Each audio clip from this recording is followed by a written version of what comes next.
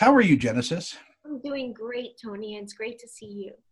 It's great to see you again because we did the junket years ago for Man on the Ledge at the Four Seasons. That's right. I stood on the ledge of the Four Seasons You as a did stunt. that? I didn't even do that. I wasn't brave enough to do that. Tell you. And my beautiful wife wants to thank you for Time After Time. It's her favorite show to kind No of binge. way. Oh, I'm so happy. I'm so happy to hear that. Tell her thank you. We just ended the 12 episode run, but boy, you're a great actress and a lot of fun. So Thank you. there you go. I mean, first of all, Centigrade, what a claustrophobic survival. It's almost like Who's Afraid of Virginia Woolf in a car. Totally. Totally. You don't know what train wreck is going to happen in there. Yeah. Funny. I absolutely saw that movie before starting to shoot. I didn't know the script was written I'm kind of like as we went because it was fitted to Vincent and I. Yeah. And I didn't have much to prep, so I didn't have any lines to marry, and which is weird for me because I overstudy because I have like a little bit of an actor imposter syndrome. Like I really want to make sure I do a good job, or at least I'm prepared. So I didn't have that. So I prepped seeing Who's Afraid of Virginia Woolf, and I wanted to see that marital tension a lot. I can't remember what other movies I saw, but thank you for reminding me of that one. I think that this movie was a very liberating experience for me because I didn't have that time to prep. I dieted. I went through the elements and the actual sleeplessness. I lost so much sleep in thinking about this film. When I finished, I don't know what I accomplished, but it was something. So it was really something. Well, it was something, and I'll tell you, it was a wonderful character study. You know, when people do a big movie and you've got hundreds of big stars all over you and you're buoyed up by those performances, it's a lot different than doing a two-man stage play, which is what Centigrade is. I mean, you're only relying on Vincent. He's only relying on you. And we as the audience are just absorbing these performances. So it was a really great experience. That I'm so happy to hear that, Tony. Thank you. It was very scary. You know, it's very scary to do something like that.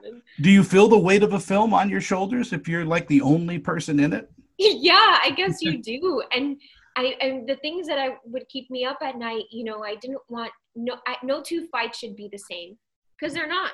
No two fights with any couple are the same. And Brendan took care of the visual, like no two shots in the car were the same. And it's a car. Like how creative can you get in a car? And he was able to manage that. And so my character in the beginning, she kind of was, you know, this annoying wife character. And I had to redeem her by the end of it. And I think she changed. She morphed into this primal, strong woman. And it just happened naturally because we didn't plan it. We didn't have the words. So it was awesome. It was an awesome acting challenge. Of course, I see the film, and now, now that I know what happens, and now that I know the lines that stayed in the film, I was like, well, I would have done this way. I would have done this that way. But without giving anything away in the film, the moment for me where your character emerged was breaking the window. It really was her moment of setting everything free and everything in motion. And I think there was a collective sigh from everyone that watched the movie at that moment when, now we're getting to the next level of this. Yeah. Yeah. Working in an icebox, working in an ice cream freezer. Awful. God, wow. Awful. And it was in the dead of summer. So it's not like when we went out, I had so many layers to take off. I would sweat, and then you'd go back in and it was freezing. So you had like cold sweat inside. And the freezer was surrounded by ice cream. And I was on a diet, and all I could think about, I would just look outside and just like, immediately I get sad when I would look at the ice cream. I was like, I just want ice cream. And I would look at the crew members like taking a giant bite of their cheeseburger, like while they're setting up the shots. And I'm like, I just want to eat. I just give me some food. I hope you celebrated after the wrap, with ice cream and cheeseburgers. Oh, that was my first thing. I had a cheeseburger. That was my first bite of anything. And I had a beer. Well, there you go. The beer was best. do you look for roles like this? I mean, what does a role have to to have you take it? Well, Tony, I tell you, it's not that many times that I get opportunities to be a lead in I'm a Latina actor, so the opportunities are different for someone like me, and to be able to do a lead role in itself is like a dream, and to be able to do a dramatic piece is a dream. Like, this is what I was meant to do, and to be able to, that they gave me an opportunity was the greatest gift in the world. I just wanted to be able to show that I can do this, and that Latinx actors deserve more lead roles. We're out there. We deserve that opportunity. We should be doing dramatic pieces and being Naomi Ibbitsons. Why not? Yeah. So. And I just talked with Edward James Olmos about this, we need more Latinos in Shakespeare. We need more Latinos doing a lot of things. Yes. And so for me, being a Naomi Ibbitson was like the biggest prize ever. I wanted to prove that I'm as American as that.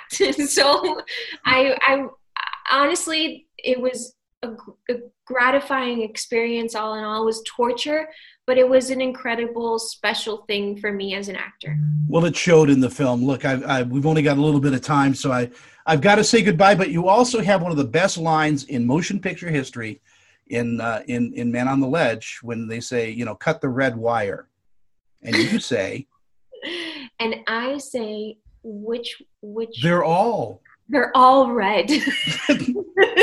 Genesis, I hope to catch up with you sometime in person and have a cup of joe with you, but great performance, and you're watching you on Quibi as well, The Fugitive coming out, so terrific. Keep it up. Tony. Thank you. Bye-bye, sweetie. Bye. This celebrity interview is sponsored by... I'm Annette Civarella with Pia Anderson Moss Hoyt, Utah's leading entertainment law firm, serving clients nationwide. We provide solid, attentive representation focusing on minimizing risk, reducing cost, and protecting the reputation and privacy of our clients. Our goal is to provide you with the legal representation you need to make the right decisions and to protect you and your creative works. Call or email me for a free consultation.